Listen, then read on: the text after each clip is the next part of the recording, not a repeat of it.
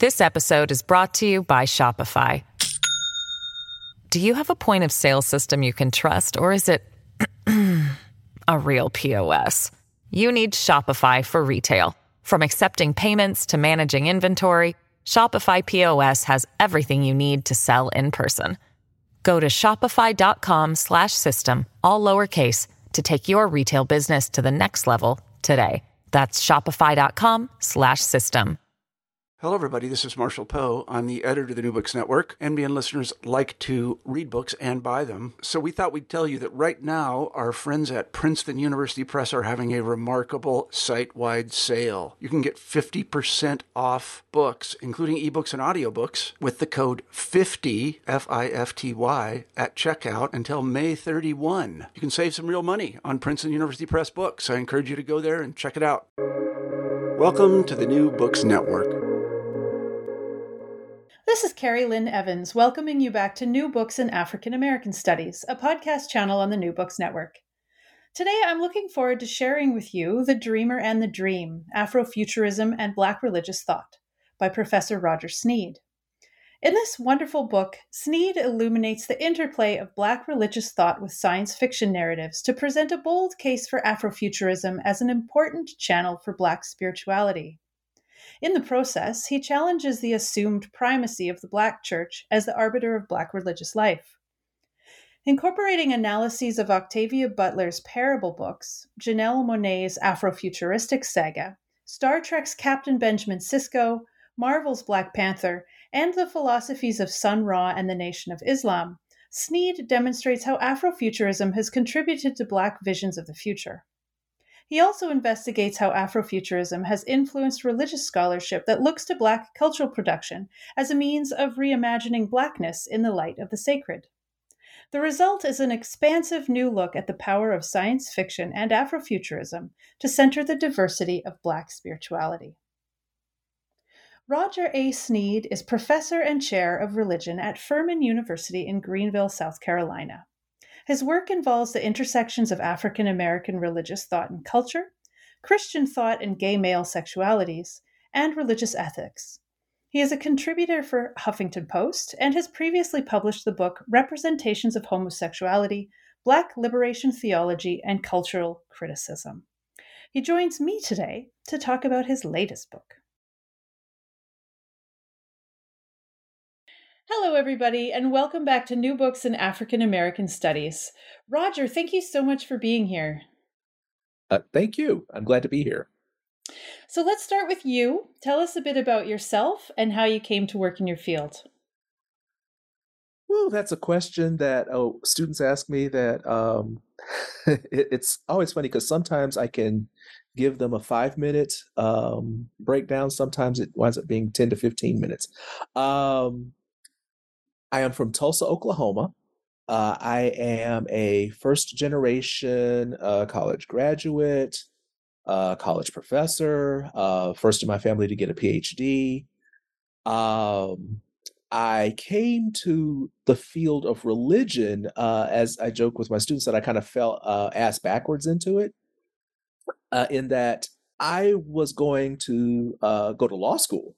I wanted to go to law school and be on the Supreme Court by the time I was 40. I guess I didn't realize that the difference between 20 and 40 wasn't that much. I came to the study of religion because when I came out, it didn't go over well with a lot of people. I was conflicted. Everybody else was conflicted. I was going to a charismatic non-denominational church at the time. And I'd gone to church one night and this prophetess had, prophesied over me or whatever. And I took that as a sign that I was ex-gay. But that didn't last too long. So I decided I don't know much about religion, so I need to go study religion. So I was like, all right, I'm going to get a master's of divinity, and I haven't really any idea what that meant. Then during that work, I came across James Cone's work on Black liberation theology and said, okay, I want to do this, but I want to do this for Black gay people. I wanted to write a Black gay theology of liberation. So my work at that time and still is the intersection of African American religious thought, sexuality and gender, ethics, and pop culture. So the process of coming back out and then going to grad school and studying and reading kind of helped me realize that the work that I do is about, it's almost writing myself into existence, but by the same token, writing other Black gays and also Black nerds and so forth into existence, where we've been, I think, left out of the conversations in African American or Black religious thought. Okay, excellent. So next, maybe tell us how you came to write this particular book. Oh, this is going to be a longer one. This book is, I call it my baby. It's the book I always wanted to write, but didn't know how to write. When I mentioned before that I had been in grad school, by the time I got to the dissertation stage, I was tired of talking about homosexuality. So I said to my advisor, you know what? I've gotten the answers that I think I wanted. I want to write my dissertation on science fiction and ethics. And he said to me, you're not going to get a job with that. And he was right, because in the early 2000s, writing about the intersections of religion and pop culture were largely kind of fringe texts that you would see them published not by the major publishing houses in religion. You might see one or two, but those would really have to be theoretically sound or thick texts. For me, after I wrote Representations of Homosexuality and I got tenure, and the school I'm at is we're a teaching institution. We're not one of those Research One institutions where you basically publish or perish. So I got tenure and wondered if I even had anything else to say. It was after Trayvon Martin, after Michael Brown. There's so many names.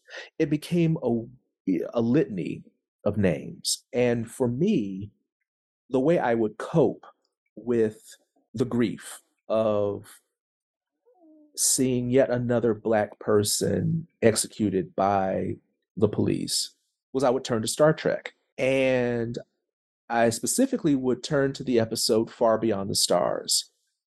And that would be the catharsis. That would be the catharsis for me. I would, I'd watch the episode and I would usually just, be in tears. And that would be the emotional release that would kind of get me through.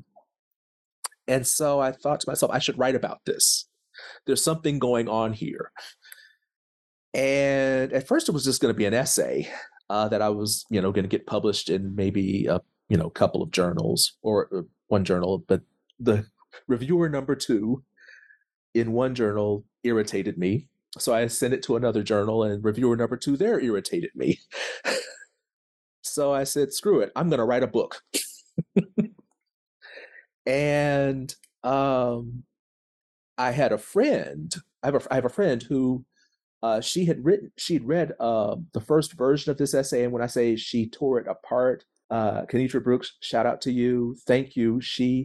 The feedback was brutal, but beneficial. It was absolutely necessary. So I emailed her. I'm like, you're a co-editor of this series on speculative fiction, gender. Do you think that this book that I'm thinking of could work? And she and her co-editor were like, absolutely, this would be excellent. And so I started going back through some other essays that I had started and never finished.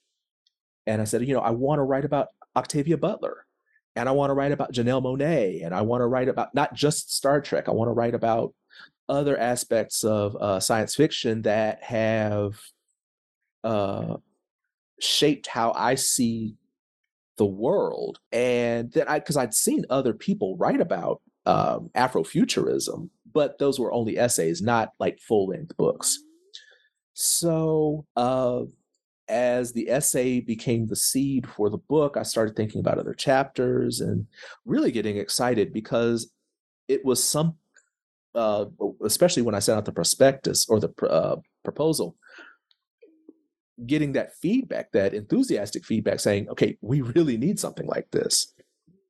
That helped me see that I was writing about something that wasn't just about, quote unquote, me, but really speaking to, I think, a segment of Black religious scholarship that hasn't gotten the attention that I think it deserves. Excellent. So let's get into it. Let's start with the basics, though. Tell us a little bit about race and science fiction generally, and then tell us about Afrofuturism for any listeners who are not already familiar with what that is. Race and science fiction, I think if to sum it up, it's pretty sad that, for example, people who aren't really versed in science fiction will are critical of the representations of race in science fiction will often turn to something like Star Trek and say, look how badly race is represented in Star Trek. I remember when I was in college, I was in a group of friends, and who we all considered ourselves revolutionaries. The folly of youth. We considered ourselves revolutionaries, and so my friends were all like, "Star Trek is racist," and I'm like, "What do you mean?" And they were like, "Well," they were talking primarily about the next Star Trek: The Next Generation. They're like, "Well, look, you only have one Black person, and he's handicapped. Everyone else is able-bodied. And then why is it the other Black person has bumps on their forehead?" They were talking about the Klingon Worf. And so I was explaining how Geordi was a nod to a fan who was handicapped, who'd written to Gene Roddenberry, and this isn't racist. However, there is a particularly awful episode in the first season of TNG called Code of Honor. I think it's Code of Honor. It might be, I can't remember. It's so horrible I don't watch the episode. It's an episode that is set on a planet of Black people, and it looks for all the world like a 1940s stereotype of Africa. It is just awful. For example, turning to Star Wars, the first time we see a Black person in the Star Wars franchise is in The Empire Strikes Back, and it's Lando Calrissian. But Lando Calrissian is he betrays the rebellion to the Empire. And if you look at sci-fi in the 80s, you might see maybe one Black person in a sci-fi movie, and if it's a sci-fi / horror movie, they usually die or are minimized. I mean, even going back to Star Trek, the original series, Lieutenant Uhura had way more lines in the first 2 seasons, but by the time it got to the 3rd season, she was essentially reduced to just saying, "Hailing frequencies open, Captain."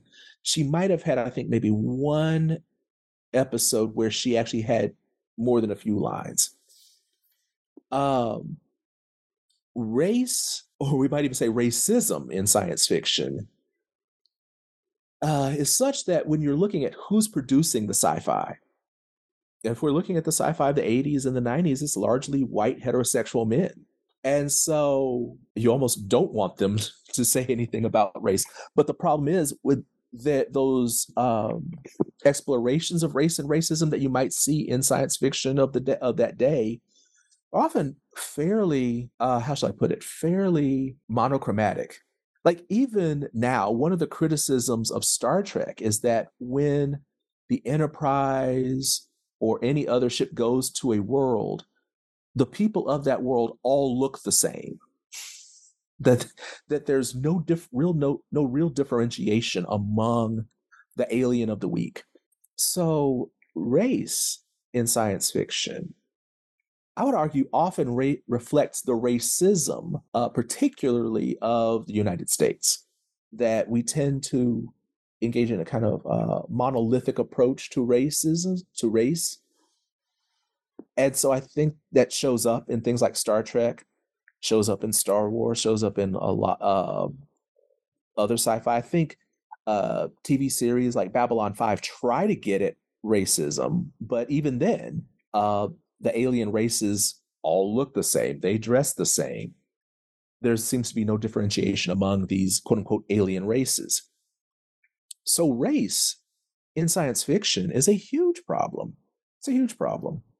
And I think Afrofuturism is not trying to so much correct that problem as it is to say, what if we're doing speculative fiction, be it sci-fi, horror, fantasy, with Black people doing the writing or the production, and Black people being center stage. Afrofuturism, I tend to go to Yatasha Womack's description of Afrofuturism, where she says that if you were a Black kid and you watched Star Trek or Star Wars, or you read a comic book and you didn't see Black folks in it, and then you went about trying to do something about that, then you're an Afrofuturist. So that's kind of, to me, a more expansive approach to Afrofuturism. I'm seeing particularly Black religious scholars now trying to talk about Afrofuturism as a system of thought. And I tend to get a little nervous about that, because if it becomes a system of thought, then it can become monolithic. I think in some ways, in the conversations about that, I wonder if I'm starting to contradict my own self when I'm writing about Afrofuturism. I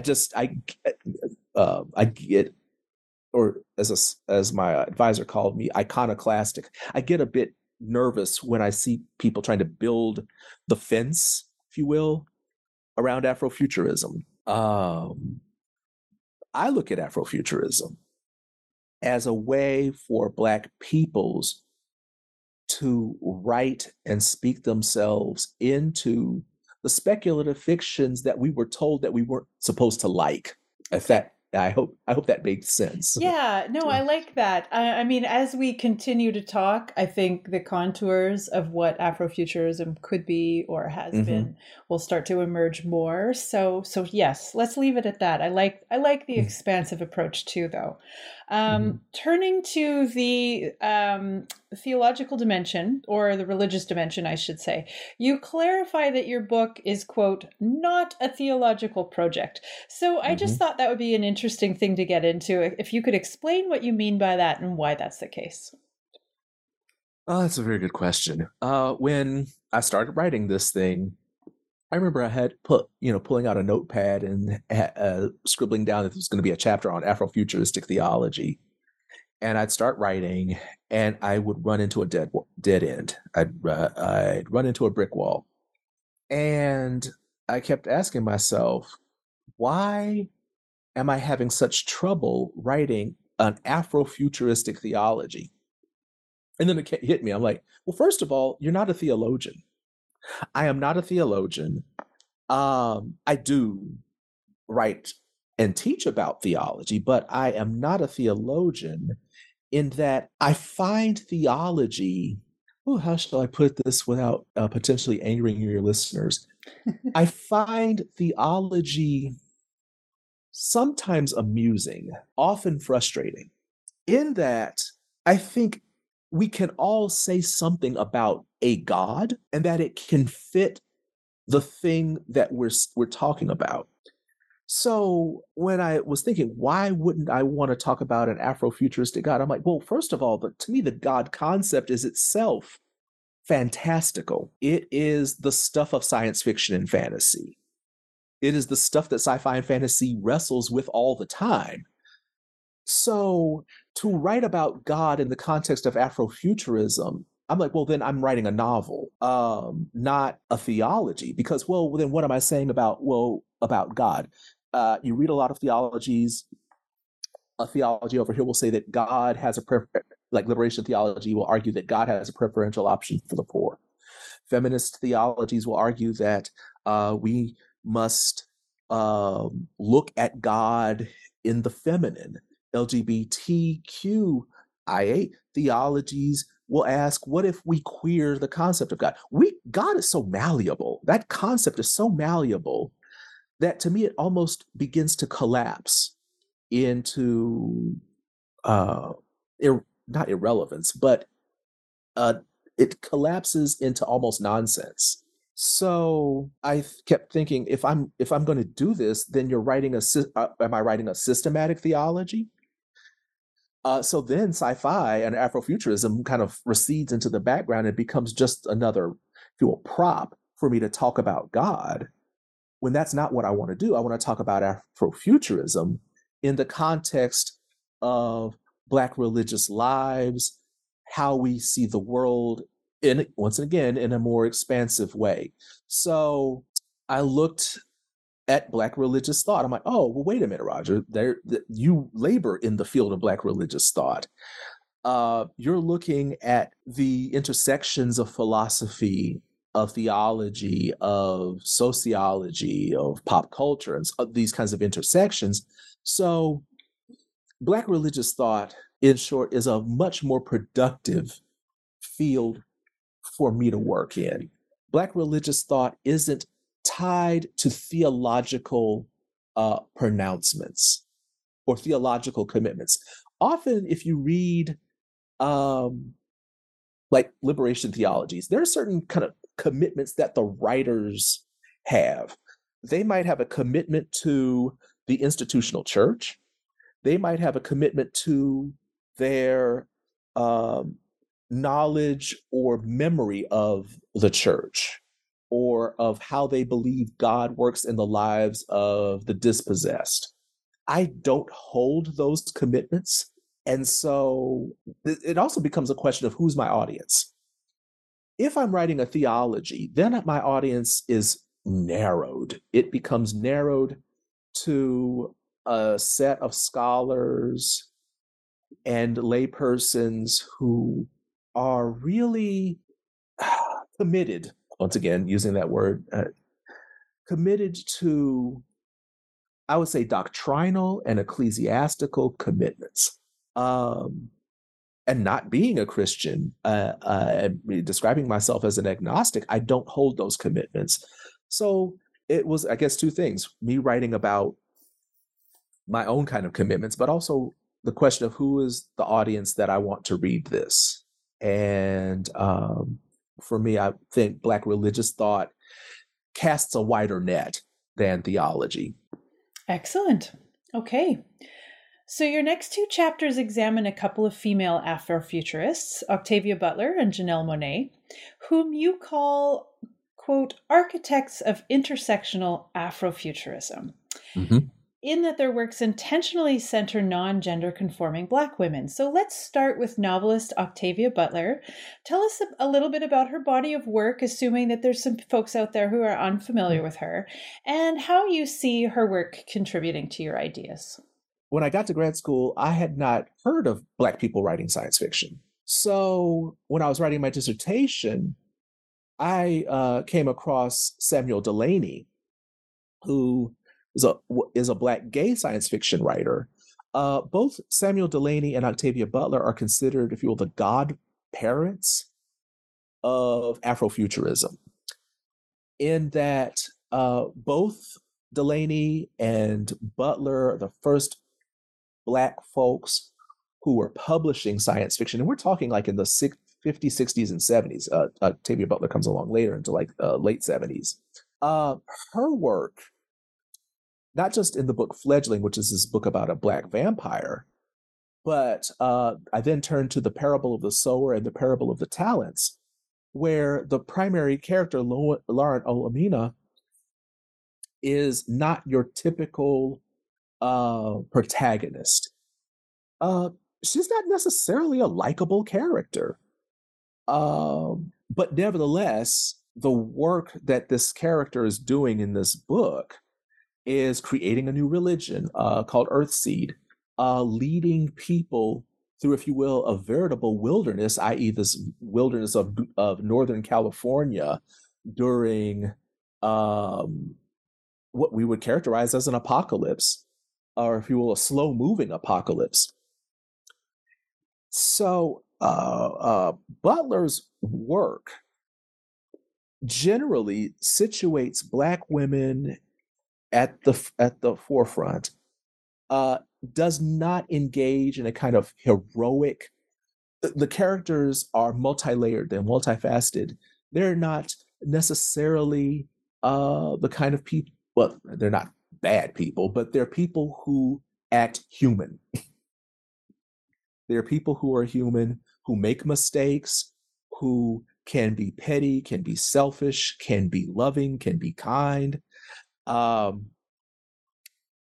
I think Butler's most well-known works are The Parable of the Sower and Parable of the Talents, but also her book, Kindred, which was about this Black woman who time travels from the 70s back to the 1800s.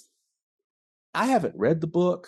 I know a lot of people who have, and they have not been very happy with the FX adaptation of the book into a series. They've argued that they did a lot of changes to the character Dana that you don't see in the book, but people are drawn to, I would say, drawn to her work because it's the kind of science fiction that says, if this happens, then that will happen. She's not the kind of she's not the kind of writer who does a lot of science fiction. She's not writing space operas. She's not writing grand epics about empires and so forth. A lot of her work is really personal. And then when I was doing research on her out at the Huntington Library, which has all of her papers, you see that I was reading her journals and seeing how the characters tend to reflect her.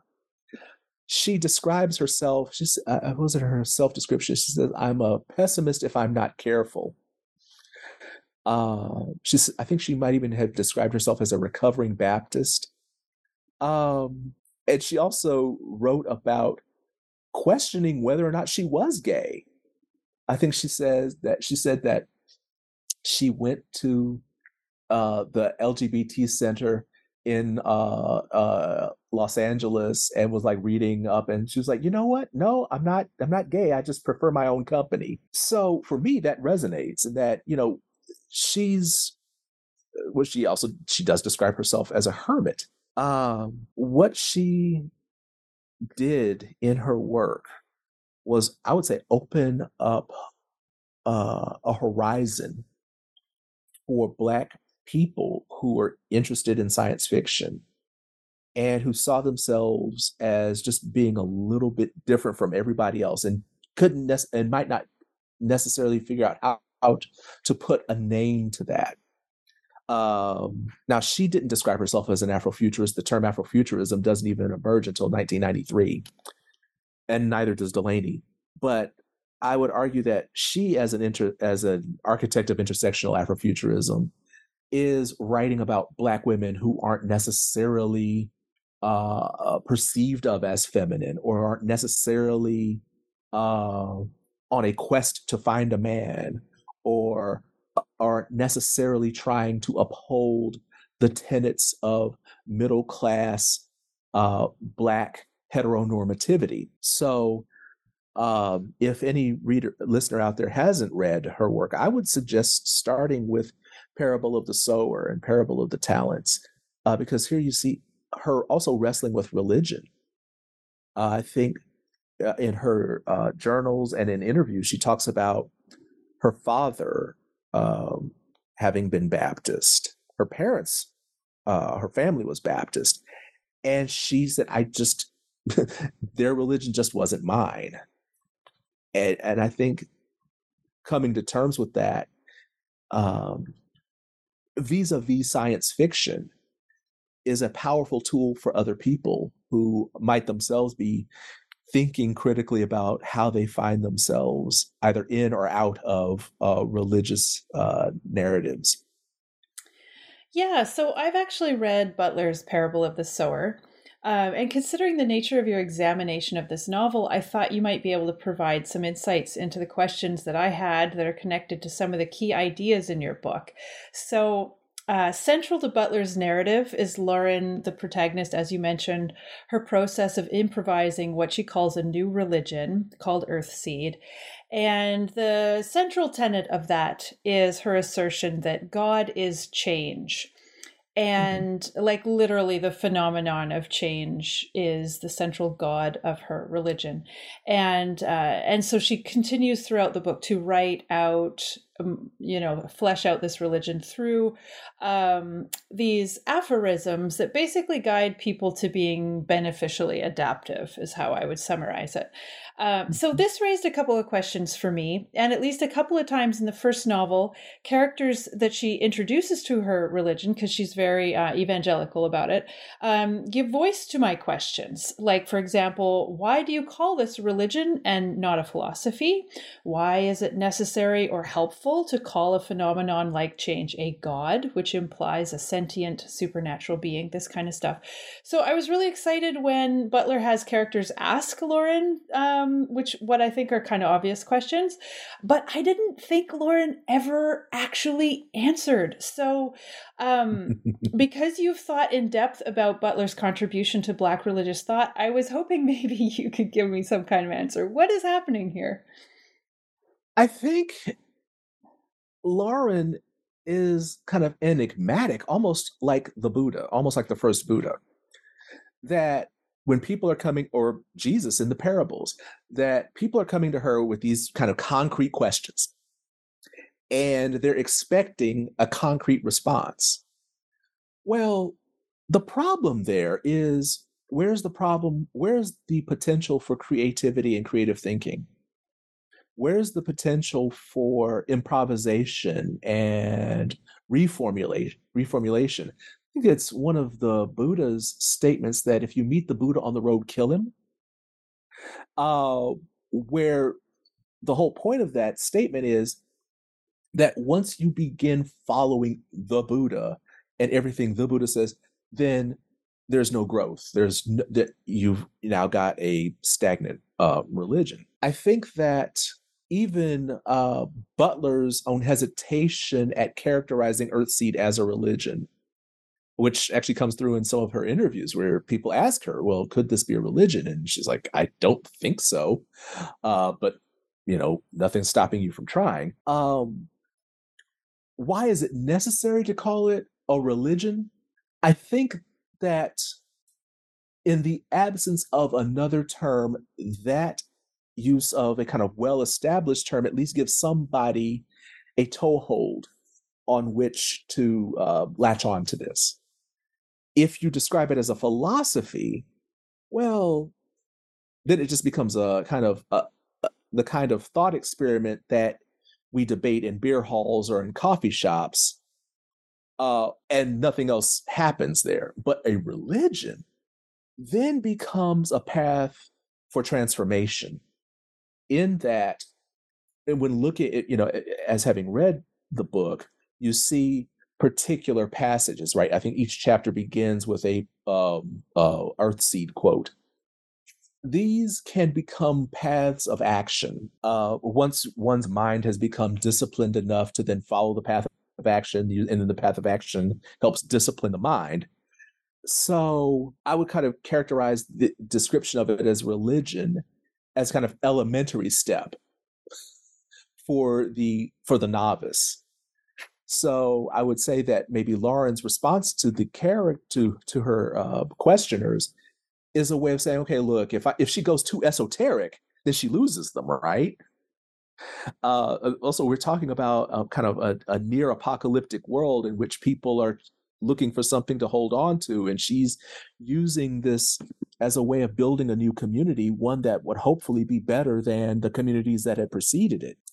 If she starts out talking about it as some high-flown philosophical orientation, she's not going to get followers. People aren't going to walk with her from that one part of Los Angeles that they had to flee to move up to to go up to Northern California. And I think kind of extending this outward, You see that in contemporary society when people like evangelical Christians will say, it's not a religion, it's a relationship. What is it that they're doing? Why are they running away from the word religion? I think, but that's a conversation for another podcast. But I think in this case, she's using religion in a way that people can understand. And then, and actually, I guess this will get to the next question, talking about God. Why, talk about change as God? Well, once again, it's the language people can be are most comfortable with. They're most comfortable talking about God in that kind of maximal sense. Well, I think she takes it up a notch further. Well, all we see by observing the world is that change is constant. We observe the universe, we observe nature, we observe our own selves, our bodies, and our temporary existence, and see that change is the one constant in the universe. And if we talk about God as being constant, then that too is God. So, and I think it's helpful, at least for Lauren, also for maybe Butler, and for people like me reading that, to move away from the way in which we've gendered God, we've anthropomorphized God, that God cares. Well, does God care? I mean, this is itself kind of an answer to the question of evil. Does God care? So, and I think in some ways, referring to God as change helps us deal with the problem of evil by recognizing that chaos or entropy is part of change. And so we maybe shouldn't curse the change, maybe embrace the change and be, as you pointed out, adaptive to the change. This episode is brought to you by Shopify. Do you have a point of sale system you can trust, or is it a real POS? You need Shopify for retail. From accepting payments to managing inventory, Shopify POS has everything you need to sell in person.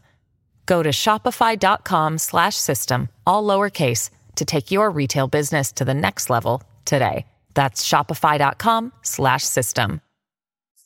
Again, I hope that helps. It does help, actually, because it makes me realize that, like you suggest, the open-endedness is probably her strategy, as opposed to an accident or a failure, shortcoming or something. And so because it just opens people up to project what they need onto that. And it makes me totally realize why I was taking from it exactly what I was projecting onto it. That's really interesting. So great. Yeah, no, thank you for that. Okay, so let's move on to Janelle Monáe. She's a fascinating musician that has developed a science fiction saga through her albums, music videos, and performance as an android persona she calls Cindy Mayweather. So get us up to speed on all this, and then perhaps you can explain why you see her work, and again, another lovely quote from you, as performing liberated queerness, and also through that subverting heterosexism, homophobia, white supremacy. So yeah, tell us about her. Okay, so I encountered Janelle Monáe, like her debut song was called Tightrope. And I watched the video for this and I'm like, who is this little woman in this black and white tuxedo giving me all this James Brown, and she's dancing and she's giving me James Brown, she's giving me psychedelic, she's just serving all kinds of like George Clinton, James Brown, and just calling back so much of prior funk, but also in this kind of weird sci-fi saga. And so I began listening. I went back and bought her EP, which was called, I think it was called Metropolis.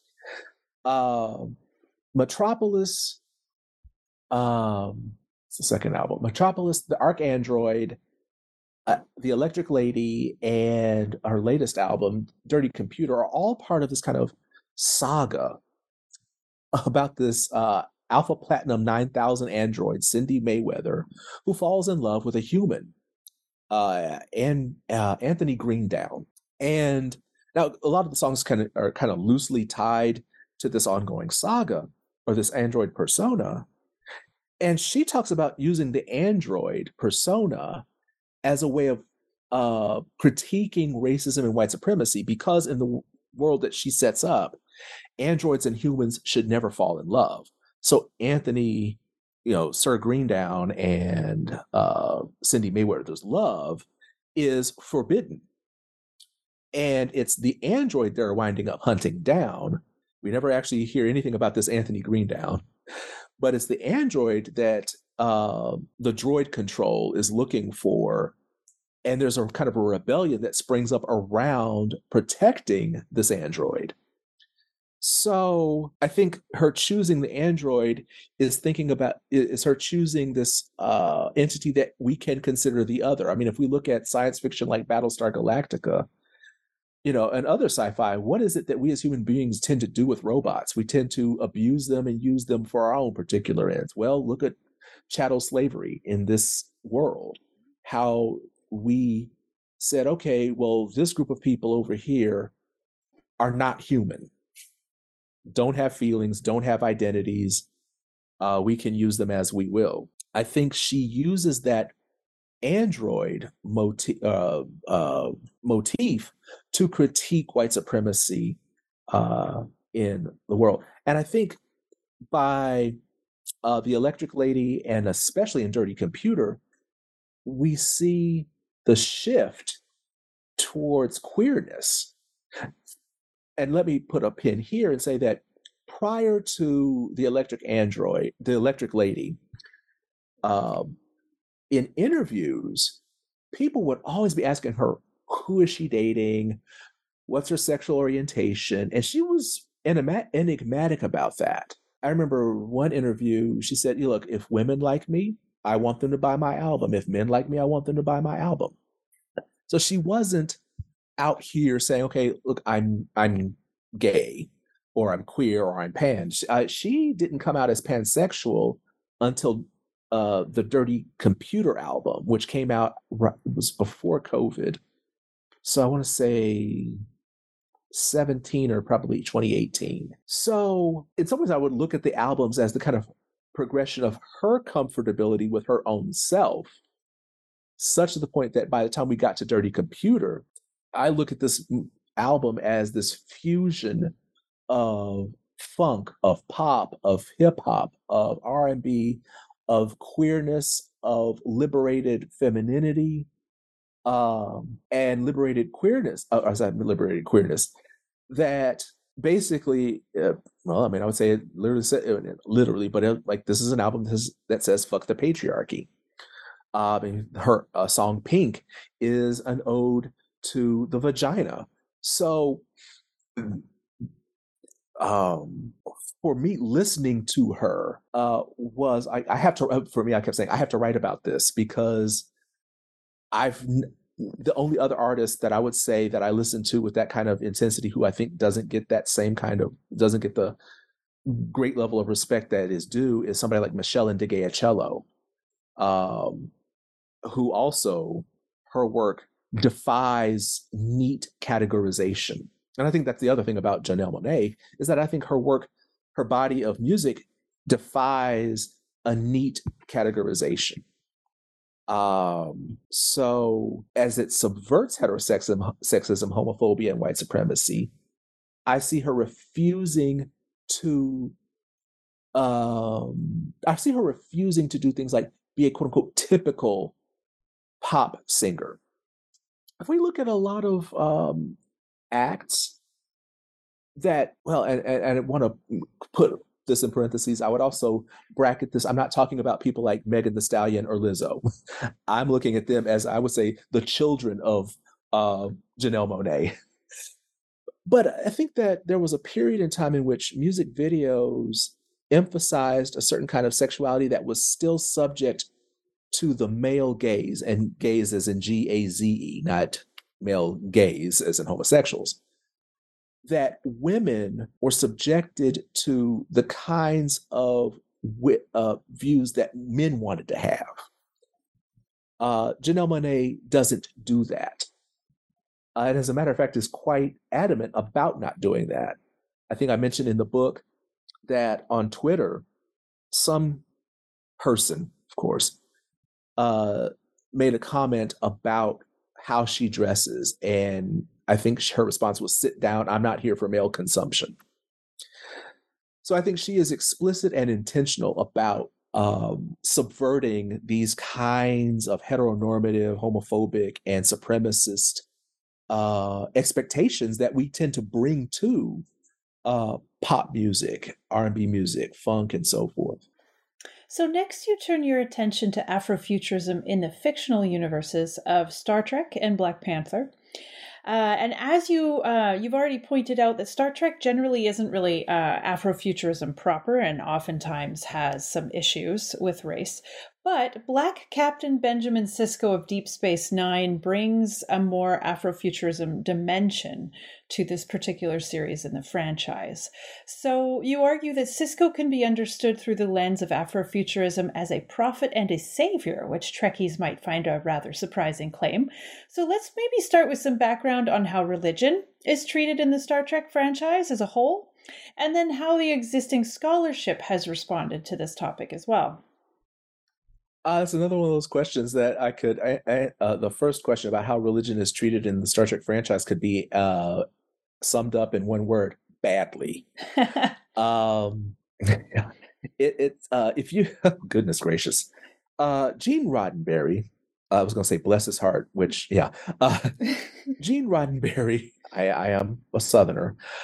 Gene Roddenberry was famously opposed to religion. Just you can dig up any number of quotes of his about how little regard he has or had for religion.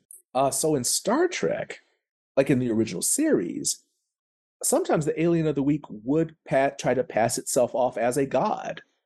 The episode "Who Mourns for Adonai" is focuses around this entity that calls itself Apollo, that says, "Oh, I am Apollo. I am one of the Olympian gods, and the rest have gone away, but you're all going to worship me."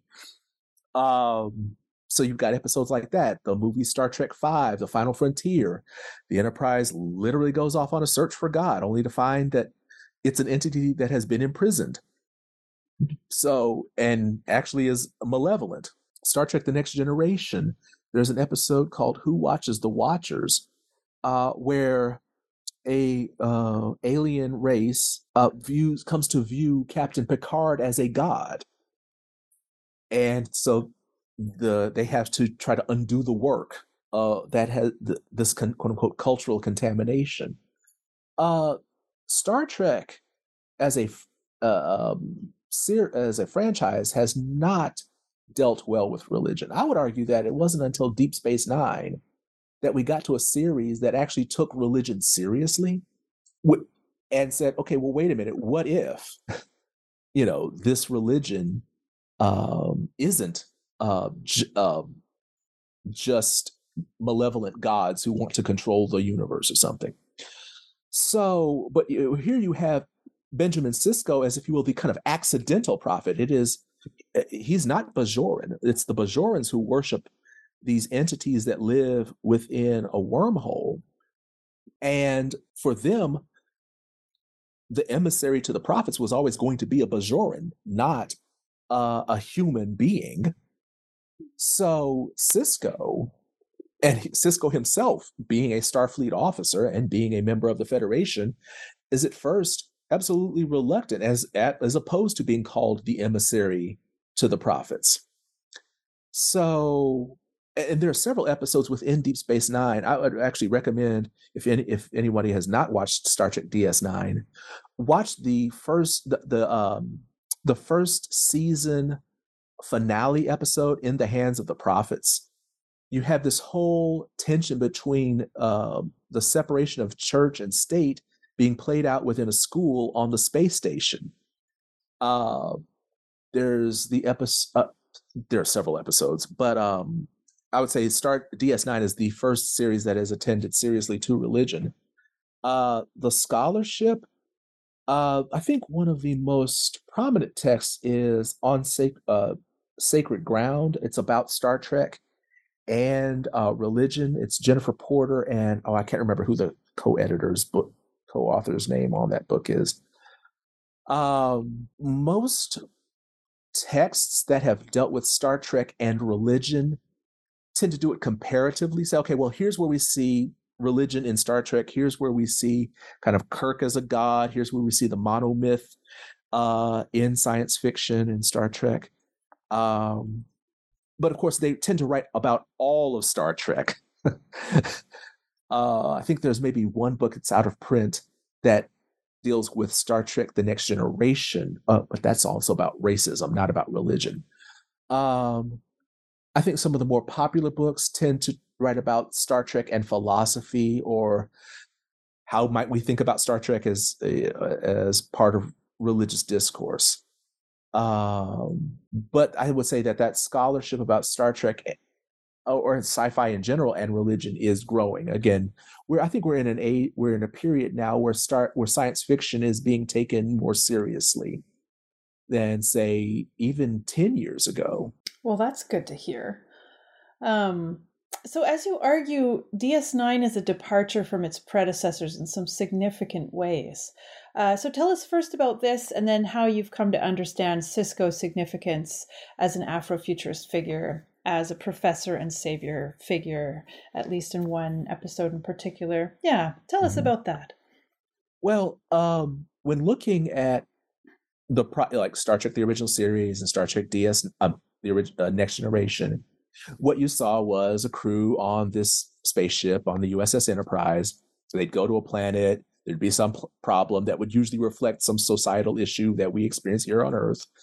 It would be solved by the wiser heads of, the Federation, and then off the Enterprise would go to its next adventure.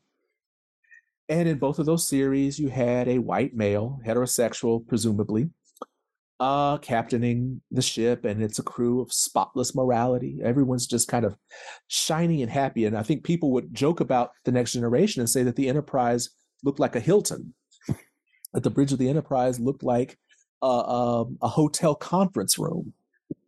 And even Gene Roddenberry, when they started doing the Next Generation, he said he didn't want there to be any conflict among the crew. Well, if you're writing television, the only conflict can then come from going to the alien of the week. But that's not human beings. We are a fractious lot. And even if we go into space, we will still be that. DS9 was set on a space station. So you're not going to a different planet every week. Well, at least not until the Defiant shows up. This is a show that, from its outset, had conflict among the crew. First of all, had a black lead, a black male lead, which at the time they were worried about. The powers that be at Paramount were worried. You have a black man who's a widower. He's raising his son by himself. His wife died at this apocalyptic battle, the Battle of Wolf 359, which Trekkies know as the battle in which the Borg invaded the Federation. So he's also angry because Picard had been assimilated by the Borg and helped carry out this massacre. So Sisko meets Picard in the first episode of DS9, and it is not warm fuzzies. It is absolutely contentious. So again, right out the gate, DS9 is basically saying we are not the same kind of Star Trek that you think you know. By the episode Far Beyond the Stars, Sisko has, and this is the sixth season of the series, Sisko is not fighting his role as an emissary to the prophets. He's in some ways embraced it. He's embraced it, even if it makes him somewhat uncomfortable. And I think here we have a series in which not only do you have a black male lead, he's a prophetic figure for an entire alien race. Neither Kirk nor Picard would be such a thing. Further, Sisko is basically the frontline leader in the war against the Dominion. He's a multifaceted character. He himself, again, he's human. He's given he's, impatience, anger, joy, sorrow, so forth and so on. I think another significance here is this: in this show, we see three generations of a Black family. We see Sisko's father, Joseph Sisko, Ben himself, and his son Jake. And we see that they're a loving family. And we see that, not that they don't get into disagreements, but that Sisko, who is not a perfect person, again, there's a whole episode where Sisko tricks the Romulans into getting into the war. We see a multifaceted Black male character on a sci-fi show in the 1990s. And I think that needs to not just be acknowledged, but I think that needs to be celebrated and really understood in the context of when we're still in 2023 talking about representation of Black people on television. And actually, before we move on, for me, again, coming back to the episode Far Beyond the Stars, where Sisko becomes this Afrofuturistic figure is in the jumping back and forth between himself and the Black sci-fi writer Benny Russell, where Benny Russell, who was a Black sci-fi writer in the 50s, is seeing visions from the story that he's writing, Deep Space Nine. And there's one scene where he pulls open the shades and he sees the reflection that's looking back at him is Ben Sisko. And then at the end of the episode, the reflection that Ben Sisko sees in the portal looking out into the stars is Benny Russell. And that, to me, is a powerful set of images that we see ourselves in the future. The future sees itself in us, and that we are responsible for bringing about those futures. Yeah, I agree. It's a super cool episode that really takes advantage of those parallel time periods. But yeah, let's move on to think about Black Panther. Here's one that many of our listeners will be familiar with, the MCU blockbuster hit. So I was surprised to read in your book, however, about how some African-American Christian voices picked it up as an attempt to really draw strong parallels between that narrative and Christian theology. So I'm guessing that many listeners will be less familiar with that dimension as well. So first, tell us how they attempted to do this, and then explain how you see the film speaking to Black liberation theology and a hopeful eschatology. Well, actually, let me take the last question first. How do I see the film speaking to Black liberation theology? What I saw in kind of, I would say, stilted attempts and attempts at teasing out Black liberation theology from this movie. And my concern there is, well, Wakanda is not a Christian nation. And if you're trying to tease out a Black liberation theology from this movie, it's the analog is like trying to put a USB port in a HDMI plug. It's not going to fit. They might do similar things, but they're just not compatible, because Black liberation theology is a thoroughgoingly Christian discourse. It's a Christian dialogue. You're taking up the tenets of the Christian God that we've seen in Western theology and talking about them vis-a-vis Black Christian lives, experiences, and so forth. Black Panther, the 2018 movie, isn't doing that. As a matter of fact, I think it's taking great care to separate itself from what we might understand as Christian theology, or even kind of Christian. I think you might try to impose kind of a Christian narrative, i.e., T'Challa as a savior figure.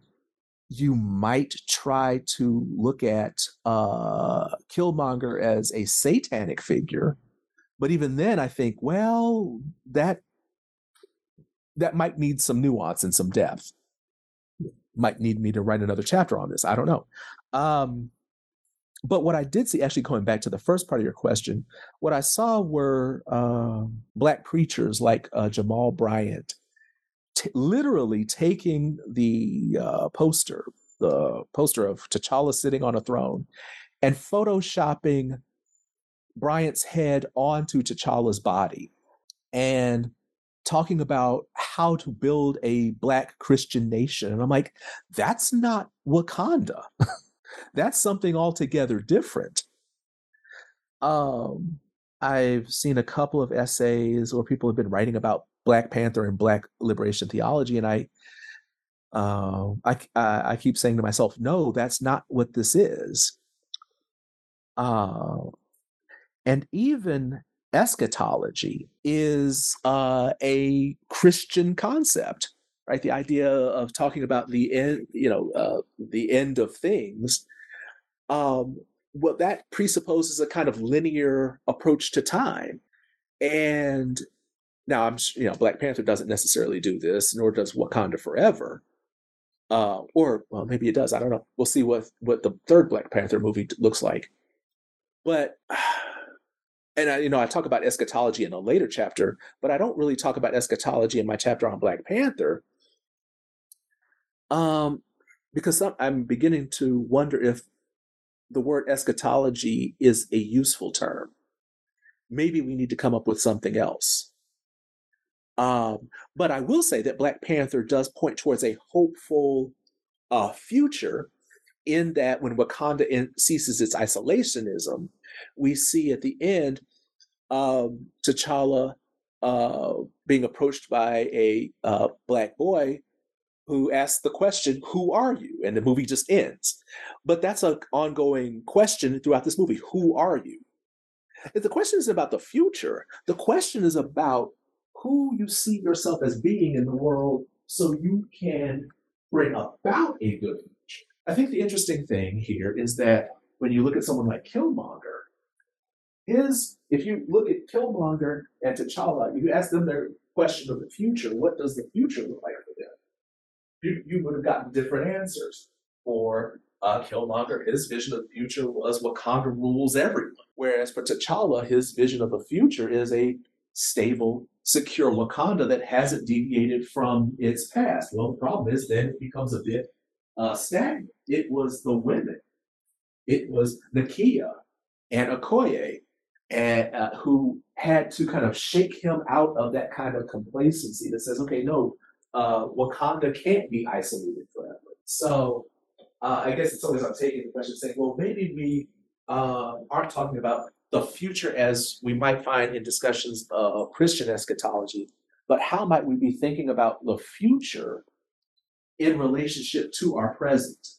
In your next chapter, you examine eschatology and utopia further in the context of Black religious thought.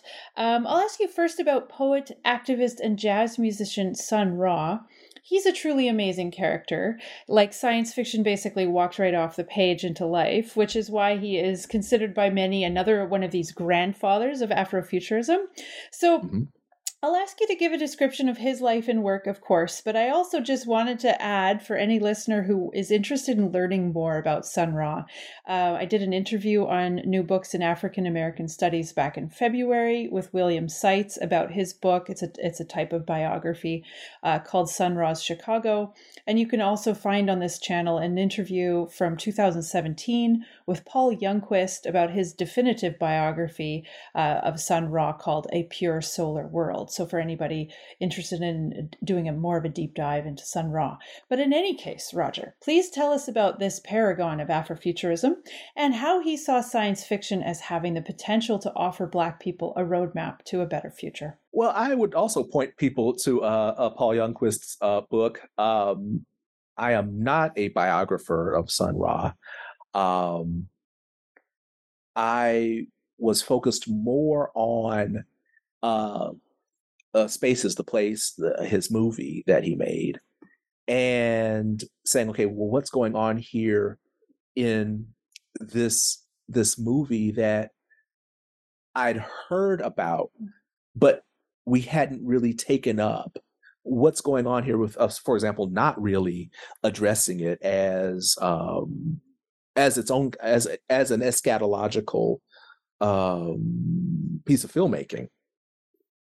So when I watched it, I said, okay, it's interesting that when you watch Space is the Place, Ryan Coogler, the director of Black Panther, I'm like, okay, it seemed to me that he took a lot from Space is the Place and incorporated it into Black Panther if you were paying attention. For example, Oakland being a setting, the Royal Talon being a kind of, or as when the kids refer to it as a Bugatti spaceship, the spaceships or the ships themselves being these kinds of stylized references to things like a Dogon mask or spaceships that generate music. I think Sun Ra's argument about music being a kind of healing speaks to a longer tradition within the African diaspora in which music is not solely for entertainment, but rather music is that which gives life. Music speaks to life, music speaks to death, music speaks to our hopes, to our fears, to the things that are constitutive of life. So Sun Ra, looking at America and saying, this place is almost irredeemable. We must be somewhere else. We must go somewhere else. So Space is the Place is, in some ways, kind of actually something I should have put in the book, an Exodus narrative. It's, well, we've got to leave this place. This place isn't for us. This does not bring life. So what he might have seen in science fiction wasn't in just science fiction alone. It was wedded to jazz, to how we produce music. And I would probably even be hesitant to say that, okay, let me think about this, that when we talk about like Sun Ra in relationship to science fiction, I think also we tend to get a little stuck talking about sci-fi as a kind of genre that is easily defined. I would say that Sun Ra uses elements of science fiction, but merges those elements of science fiction with, and we'll probably get to this in a minute, of the kinds of fantastical storytelling that we saw in groups like the Nation of Islam and so forth, that want to move beyond this kind of taken for granted world and then present a possibility in a way it's going to make you sit up and take notice. Because if he had just been doing jazz and singing about liberation, that's pretty much what everybody else is doing.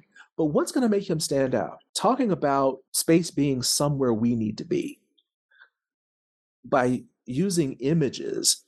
And I don't think it's an accident that when we see Sun Ra, we also see George Clinton and Funkadelic and Parliament. We also see Patti LaBelle and her group LaBelle.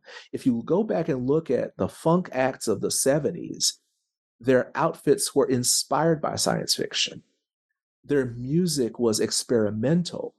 It was attempting to break out of the Motown mold or this kind of mold or that kind of mold and saying, no, we've got something else to say and we need to say it in a different way, a way that's going to catch your attention and make you think. So, for somebody like Sun Ra, music is supposed to also make you think. So literally, Space is the Place is that kind of eschatological hopefulness that says, okay, look, we Black people, we could be in another world. We may be from another world. We don't know. And it's that way of giving us a narrative when white supremacy has sought to destroy all hopes of a narrative. So, I look at someone like Sun Ra as helping create new narratives. So let's turn now to the Nation of Islam. You consider its mother plane as an example of a 20th century Afrofuturistic eschatology. But as you point out, it's not usually considered in this context. So if you would, tell us about the beliefs of this group and why you've made this connection. The Nation of Islam was a group called the Lost Found Nation of Islam. That what we understand as the Nation of Islam was actually reconstituted by Louis Farrakhan in the late 70s.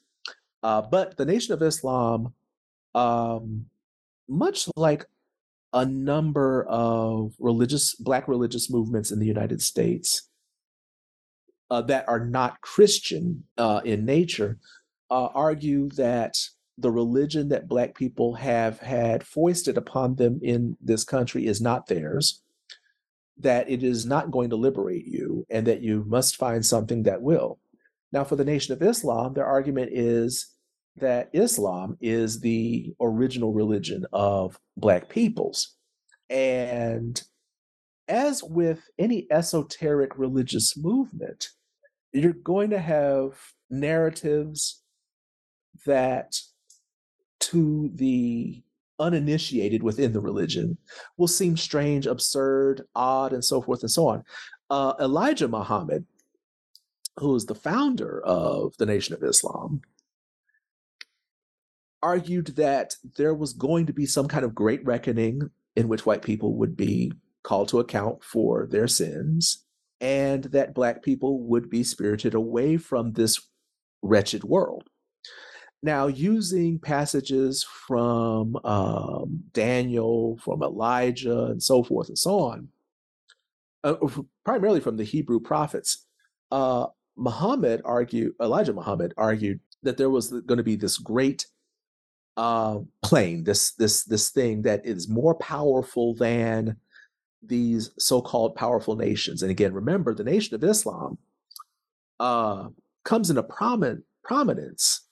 international prominence in the 50s and 60s. It had been around since 1931, but comes into prominence in the 50s and 60s and is largely located within the major urban centers. And that's going to be where you're going to have contact between Black peoples from the diaspora, Black people meeting people who practice other religions or practice no religion whatsoever. So in that case, the Nation of Islam is looking out and saying, okay, look, especially in the 50s and 60s, you have this ongoing conflict between the United States and the Soviet Union. Well, the Nation of Islam says, okay, well, they think they have the power to destroy. Well, no, God has the power to destroy. And what God is going to use is this thing called the mother plane, or it's a spinoff of the wheel of fire.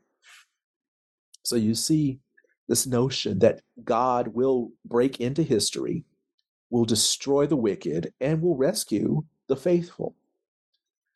As with religions of this kind, as they begin, they always set themselves over and against the dominant society. I mean, again, look at Christianity in its formative stages, look at Islam in its formative years and decades, Buddhism and so forth. They set themselves over and against a society that they perceive to be depraved. And it is one of the kind of primary tenets of the Nation of Islam is that American society is a depraved society, and that Black people must remain, if they want salvation, must remain untainted by white supremacy. So you have this mother plane or the mother wheel that becomes a kind of visual. It's a way in which the adherent, the person who's listening, can visualize this God breaking into history. Interesting. So the culmination of these explorations is your idea that because Afrofuturism tends to critique and revise Black religious experience, It can provide Black nerds or others with resources to find their way to a more nuanced religious home, somewhere between standard church and a vacuous spirituality. So you tie this closely to the notion of the Black subject as its own religious identity, as you put it. So I find these tremendously exciting ideas. Can you please unpack that for us? Well, as I've said before, I am an iconoclast. I am not a church person, or I was churched as a kid, but I'm not churched anymore. And as a Black nerd or blurred, I saw science fiction as my way of finding myself or being in the world. And Afrofuturism as a kind of way of describing, not defining, and I want to be clear here, I'm not looking at Afrofuturism as something that is so overridingly rigid that it defines my experience. I would argue that it is it's part of a way of making sense of that experience, those experiences. So it becomes a description, not a definition. So when I talk about the Black subject as its own religious identity, we are all in the process of creating ourselves. Many of us do it within the confines of a religious structure. Many of us do this within the confines of the Baptist church, the Methodist church, the Catholic church, and so forth and so on. And for me, I'm like, well, what about those of us who aren't in those structures? What about those of us who might say, I have cobbled together my principles of life vis-a-vis Star Wars or watching Black Panther, which I am noticing a lot of people, especially now that Wakanda Forever is out, are saying, how do we talk about, for example, grief? How might something like Wakanda Forever be a way of us contemplating our own grief? How do we think about ourselves? So if I'm talking about the Black subject as its own religious identity, I construct my idea of the self. I construct my idea of the self. I construct my informed by. It's not absent. It is not tabula rasa. It's not just completely blank, but it is informed by and may be critical of prior religious traditions. It may look to emergent religions and say, hey, this might be helpful. It might look to elements of popular culture and say, this is actually speaking to me in a way that helps me cope with the world, helps me relate to the world, and helps me think about myself in relationship to myself as well as others. I don't want people to hear the Black subject as its own religious identity as me talking about the Black religious subject or the Black spiritual subject as a kind of rugged individualist who is sitting over here on an island unto themselves in conversation with no one. Rather, I think of that subject as we're engaging in deep reflection on ourselves, through ourselves, but also in connection and in conversation with other people, with other selves. I think what's exciting for me is the capacity. For me, what's exciting is the capacity for human imagination. That if I can sit on my back porch and look at the stars and talk with them and then think, I need to write about this. If other people can go see Black Panther and say, this is something for which we've been waiting, let's talk about this, then we have some wonderful prospects for thinking about Black selves in a multiplicity of religious and spiritual ways. Well, that brings me to my last question then. I wanted to conclude by asking you what you might suggest as future directions for Afrofuturistic religious thought. That is a good question. I guess the shorter answer is I don't know. The longer response, Well, I would leave it to those who are fascinated by Afrofuturism. I think one thing I've begun to see that has begun to trouble me is a kind of one-to-one correlation with Afrofuturism and Afropessimism. And I think that that's dangerous. But that's a whole other discussion about Afropessimism, which, if I understand it correctly, simply says that that white supremacy will always view Black people as inferior, and there's no escaping that. I tend to think of that as a kind of nihilistic approach. I would hope that if people read this and critique this and say, okay, well, he doesn't talk about God. And if somebody can write an Afrofuturistic theology, more power to them. I would be more than happy to read that because they might be able to do it better than I could. If someone is able to say, well, let's talk about ethics from looking at Afrofuturism. Let's look at Afrofuturistic writers and say, what have they said that from which we might glean a way of looking at at ethics or being in the world. Again, I would be excited to see that. Coming back to my shorter answer, I simply don't know. Because prior to writing this book, I didn't think I was going to write a book on Afrofuturism and Black religious thought. So I think it really just depends on what really kind of, if you will, what really excites them about talking about Afrofuturism, what directions feed them and give them life. Makes sense. Well, Roger, I've taken up a lot of your time, but in the few minutes we have left, can you tell us what you're currently working on? Well, I keep asking myself, do I have a third book? I don't know. I have been kicking around a couple of ideas. I've been kicking around an idea of writing a book called Homofuturism. So and asking myself, well, where do I go from here? I'm writing an essay where I take part of my chapter on Deep Space Nine and begin really diving into talking about Ben Sisko and Benny Russell in the context of the Book of Revelation. So I'm really going to wrestle more with how we see the Book of Revelation, or this concept of divine revelation, playing out in this particular episode. Fascinating. So that sounds cool. All right. Well, thank you so much for being on the show today. Your book was a real pleasure. I'm a Sun Ra fan. I'm an Afrofuturism fan. And so I was really glad to have the opportunity to be able to chat with you about it. Well, thank you. Thank you. I'm glad that you enjoyed the book. I did. I keep saying that when I wrote it, as I say, it was it's a labor of love. I had seen a lot of people, when they write books, they would always say writing is a lonely endeavor. And for me, this was not that. So again, when people say that they have enjoyed it, part of me was like, you did? Really? How? Okay. No, I would encourage listeners to check it out. It's an easy, the prose is not difficult or discouraging to read at all.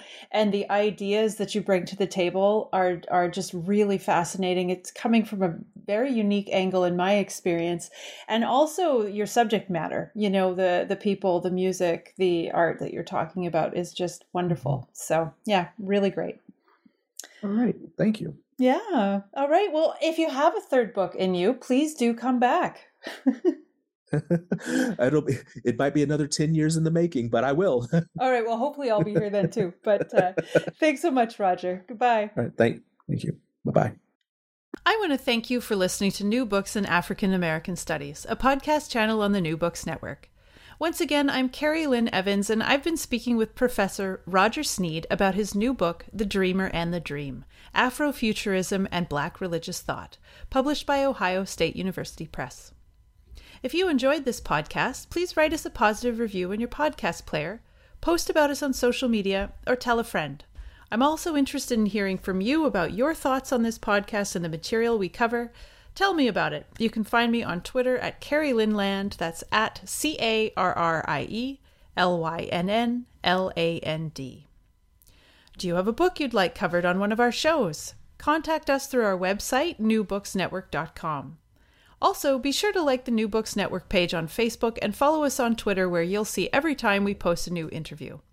In the meantime, I'll wish you an à la prochaine from Quebec until my next conversation about new books.